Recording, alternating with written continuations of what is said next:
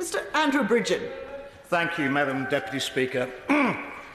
3 months ago, one of the UK's most eminent and trusted cardiologists, a man with an international reputation, Dr. Aseem Malhotra, published peer-reviewed research that concluded that there should be a complete cessation in the administration of the COVID mRNA vaccines for everyone because of clear and robust data of significant harms and little ongoing benefit.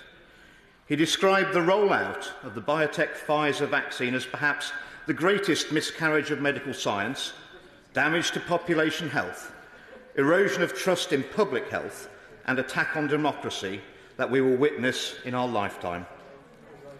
Interesting, Madam Deputy Speaker, there's not been a single rebuttal so far in the scientific literature to Dr. Malhotra's findings, despite its widespread circulation and it making international news. Before I state the key evidence-based facts that make a clear case for complete suspension of these emergency use authorisation vaccines, it's important to appreciate the key psychological barrier as to why these facts have not been acknowledged by policymakers and taken up by the UK mainstream media. That psychological phenomenon is willful blindness. This is when human beings, including in this case institutions, turn a blind eye to the truth in order to feel safe, reduce anxiety, avoid conflict, and protect their prestige and reputations. There are numerous examples of this occurring in recent history, such as at the BBC with Jimmy Savile, the Department of Health and mid-staffs, Hollywood and Harvey Weinstein, and specifically in the medical establishment, the OxyContin scandal, which was portrayed in the mini-series Dope Stick. What's crucial to understand is that the longer willful blindness to the truth continues, the more unnecessary harm it creates. So here are the cold, hard facts on the mRNA vaccines and an explanation of the structural drivers that continue to be barriers to doctors and the public receiving independent information to make informed decisions about these vaccines.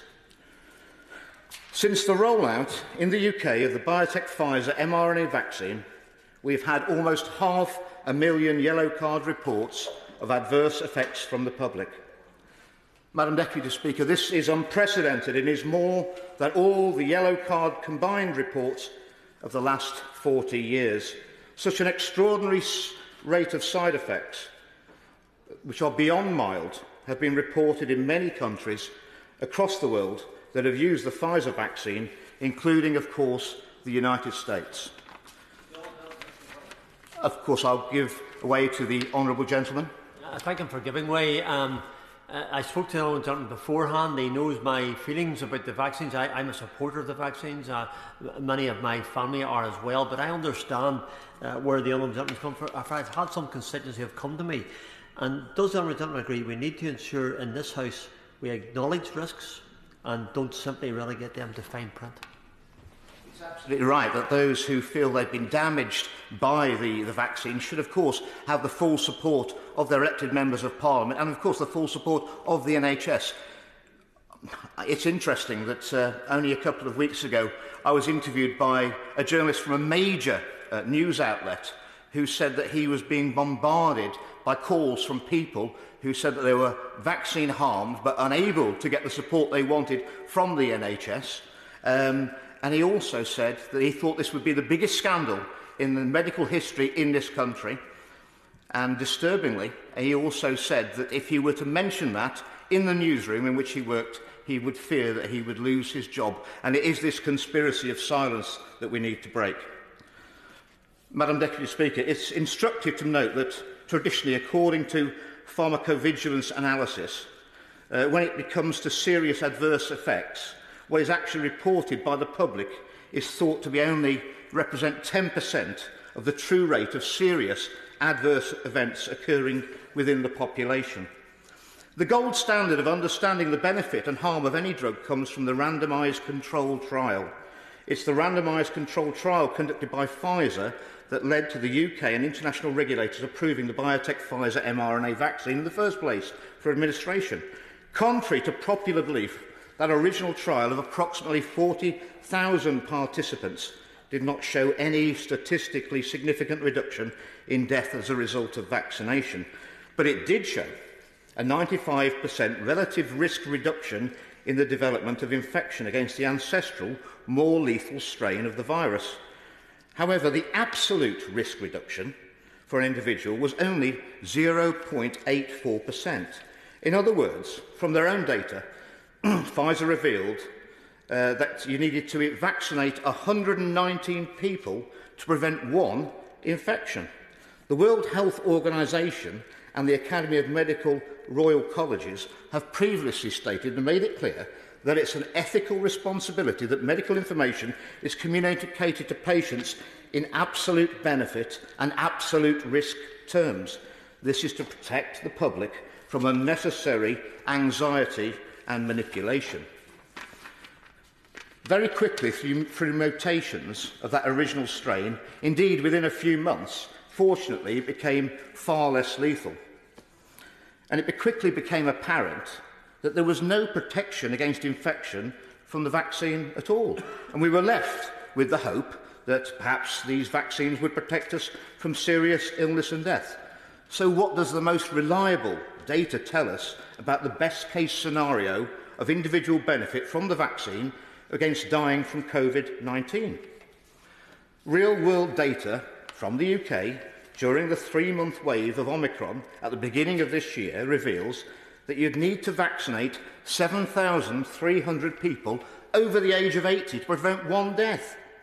The number needed to be vaccinated to prevent a death in any younger age group was absolutely enormous. Will you give way? I will, of course, give way to my honourable friend. I'm very grateful to him for giving way and for bringing this debate to the House. It's a very important debate that we should be having. He's just talking there about the relative risks for different cohorts of the population. He will remember that when the vaccine was first announced, the intention was that it would only be used for those who were vulnerable and the elderly, because, as he says, the expectation was that the benefit to younger people was minor.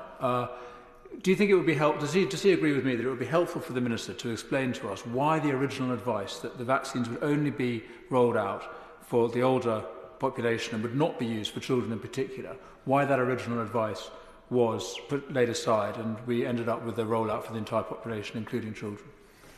I thank my honourable friend, the member for Devizes, for that intervention and his support on this very important issue. Of course, it's important that the government justify why they're rolling out a vaccine to any cohort of people, in particular our children. He will recall in the Westminster Hall debate that we questioned the validity of vaccinating children who have minimal risk, if at all, from the virus, but there's a clear risk from the vaccine. And I will again report on evidence from America later in my speech regarding those risks to particularly young children. So, in other words, the benefits of the vaccine are close to non-existent. Beyond the alarming yellow card reports, the strongest evidence of harm comes from the gold standard, highest possible quality level data, a reanalysis of the Pfizer-Moderna's own randomised controlled trials using the mRNA technology published in the peer-reviewed journal Vaccine revealed a rate of serious adverse events of 1 in 800 individuals vaccinated. These are events that result in hospitalisation, disability or a life-changing. What is most disturbing of all, however, is that of those original trials suggesting that someone was far more likely to suffer a serious side effect from the vaccine than to be hospitalised with the ancestral, more lethal strain of the virus. These findings, Madam Deputy Speaker, are a smoking gun suggesting that the vaccine should likely never have been approved in the first place. In the past, vaccines have been completely withdrawn from use for a much lower incidence of serious harm. For example, the swine flu vaccine was withdrawn in 1976 for causing Guillain-Barré syndrome in only 1 in 100,000 adults. And in 1999, the rotavirus vaccine was withdrawn for causing a form of bowel obstruction in children, affecting 1 in 10,000. With the COVID mRNA vaccine, we're talking of a serious adverse event rate of at least 1 in 800. because that's the rate determined in the 2 months that Pfizer actually followed the patients following their vaccination. Unfortunately, some of those serious events affecting such as heart attack, stroke or pulmonary embolism will result in death, which is devastating for individuals and the families they leave behind. And many of these may take longer than 8 weeks post-vaccination to show themselves. An Israeli paper published in Nature Scientific Reports showed a 25% increase in heart attack and cardiac arrest in 16 to 39-year-olds in Israel. And another report from Israel, which is looking at the level of myocarditis and pericarditis in people who've had COVID and those who hadn't. It was a study, I think, of 1.2 million who hadn't had COVID and 740,000 who had COVID. The incidence of myocarditis and pericarditis was identical in both groups. This would tell the House that whatever is causing the increase in heart problems now, it's not due to having been infected with the COVID-19 vaccine. It was accepted by a peer-reviewed medical journal that one of the nation's most respected and decorated general practitioners, Honorary Vice President of the BMA, and the Labour Party's Doctor of the Year, Dr Kailash Chand, likely suffered a cardiac arrest and was tragically killed by the Pfizer vaccine 6 months after his second dose through a mechanism that rapidly accelerates heart disease. In fact, in the UK, Madam Deputy Speaker, we've had an extra 14,000 out-of-hospital cardiac arrests in 2021 compared to 2020, following the vaccine rollout. Many of these will undoubtedly be because of the vaccine, and the consequences of this mRNA jab are clearly serious and common. The ministers... I will, yes. I'm very grateful, and I think he's making a very interesting and important speech. And in particular, he's giving a lot of detail about the Pfizer vaccine. Does he have similar concerns about other vaccines? And if so, will he be talking about those later in his speech? I thank my honourable friend for that interjection. Clearly, this is relating to all mRNA vaccinations. He will be well aware that many of us will have had the AstraZeneca vaccine. That has effectively been withdrawn because of health concerns around. Indeed, I'll declare to the House I'm double vaccinated with AstraZeneca, which has now been withdrawn. The ministers may understandably wish to defer responsibility for a decision such as withdrawing the vaccines from the population to the regulators, such as the MHRA, or in America it would be the FDA. Historically, when undertaking the approval of any drug, the regulators themselves ultimately end up relying on the summary results of the drug companies in their sponsored trials, where the raw data is kept commercially confidential. Furthermore, the MHRA has a huge financial conflict of interest, receiving 86% of its funding from the pharmaceutical industry they are supposed to regulate. In effect, Madam Deputy Speaker, we've got the poacher paying the gamekeeper. As pointed out in a recent BMJ investigation into the financial conflicts of interest of the drug regulators, sociologist Donald Light said of them, "It's the opposite of having a trustworthy organisation independently and rigorously assessing medicines. They're not rigorous, they're not independent, they're selective, and they withhold data. Doctors and patients must appreciate how deeply and extensively drug regulators can't be trusted so long as they're captured by the industry funding." Similarly, another investigation revealed that members of the JCVI have huge financial links to the Bill and Melinda Gates Foundation, running to billions of pounds. The ministers, the media and the public know that the foundation itself is heavily invested in the pharmaceutical industry stocks. Unfortunately, the catastrophic mistake over the approval and the coercion associated with this emergency use authorisation medical intervention is not an anomaly, but in many ways it could have been predicted by structural failures that have allowed this to occur in the first place. These shortcomings are rooted in the increasingly unchecked, visible and invisible power of multinational corporations, in this case Big Pharma. We start by acknowledging that the drug industry has a fiduciary obligation to produce profit for their shareholders. Madam Deputy Speaker, they have no fiduciary obligation to provide the right medicines for patients. The real scandal is that those with a responsibility to patients and scientific integrity, namely doctors, academic institutions and medical journals, collude with the industry for financial gain. Big Pharma exerts its power by capturing the political environment through lobbying, the knowledge environment through funding university research and influencing medical education, preference shaping through capture of the media, financing, think tanks, etc., etc. In other words, the PR machinery of pharma excels in subterfuge, engages in smearing and deplatforming those who call out their manipulations. No doubt, Madam Deputy Speaker, they will be very busy this evening. It's no surprise that because of so much control by an entity that has been described as psychopathic for its profit-making conduct, that one analysis suggests that the third most common cause of death globally, after heart disease and cancer, is because of the side effects of prescribed medications which were mostly avoidable.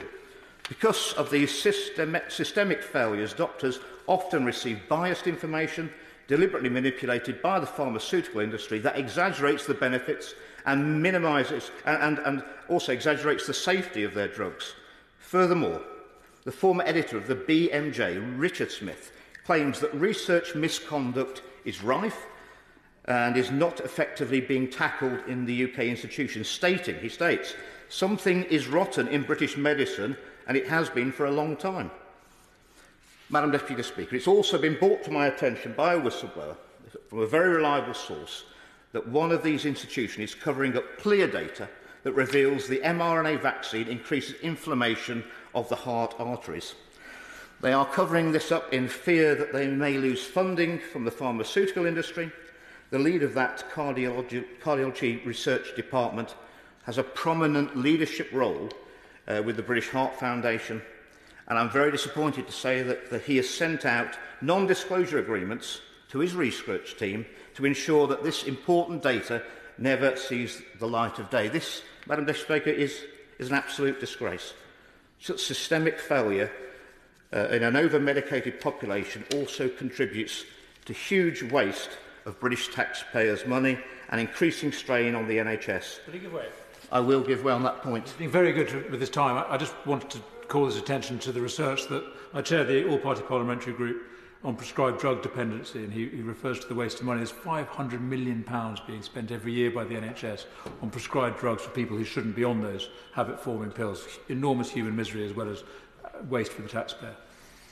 My honourable friend for making a point which only reinforces the items in my speech which the public need to know, and I thank him again for his support. We clearly need an inquiry into the influence of Big Pharma on medications and our NHS, and this has been called for on many occasions, indeed by some very, very influential people, including prominent physicians, such as the former President of the Royal College of Physicians and personal doctor to our former Queen, Sir Richard Thompson. On a separate occasions, in the last few years, these calls have been supported also and covered in the Daily Mail, the Guardian, and most recently the I newspaper. We're not just fighting for principles of ethical, evidence-based medical practice here, but we're also fighting for our democracy. The future health of the British public depends on us tackling head-on the cause of this problem and finding meaningful solutions. In 2015, a commentary by Richard Horton, Editor-in-Chief of The Lancet, suggested that possibly half of the published medical literature may simply be untrue.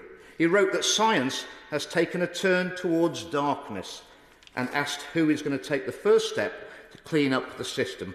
Well, Madam Deputy Speaker, that first step could start this evening with this debate. It starts here, and the Vaccine Minister and the Government ensuring in the first instance that there needs to be an immediate and complete suspension of any more COVID vaccines and their use of mRNA technology. Madam Deputy Speaker, silence on this issue is more contagious than the virus itself. And I'd also, now so should courage be. And I would implore all the scientists, the medics, the nurses, and those in the media who know the truth about the harm these vaccines are causing to our people to speak out. Madam Deputy Speaker, we've already sacrificed, in my view, far too many of our citizens on the altar of ignorance and unfettered corporate greed. Last week, the MHRA authorised these experimental vaccines for use on children as young as 6 months. A report, which I've already quoted in a Westminster Hall debate some weeks ago, by the Journal of American Medical Associations, studying the effects of the COVID-19 mRNA vaccination on children under 5 years of age, showed that 1 in 200 had an adverse event, which resulted in hospitalisation and had symptoms that lasted longer than 90 days. As the data clearly shows, to anyone who wants to look at it, the mRNA vaccines, they're not safe, they're not effective, and they're not necessary. I implore the government to halt their use immediately, and as I've demonstrated, and the data clearly shows, the government's current policy on the mRNA vaccines is on the wrong side of medical ethics, it's on the wrong side of scientific data, and ultimately, Madam Deputy Speaker, it will be on the wrong side of history.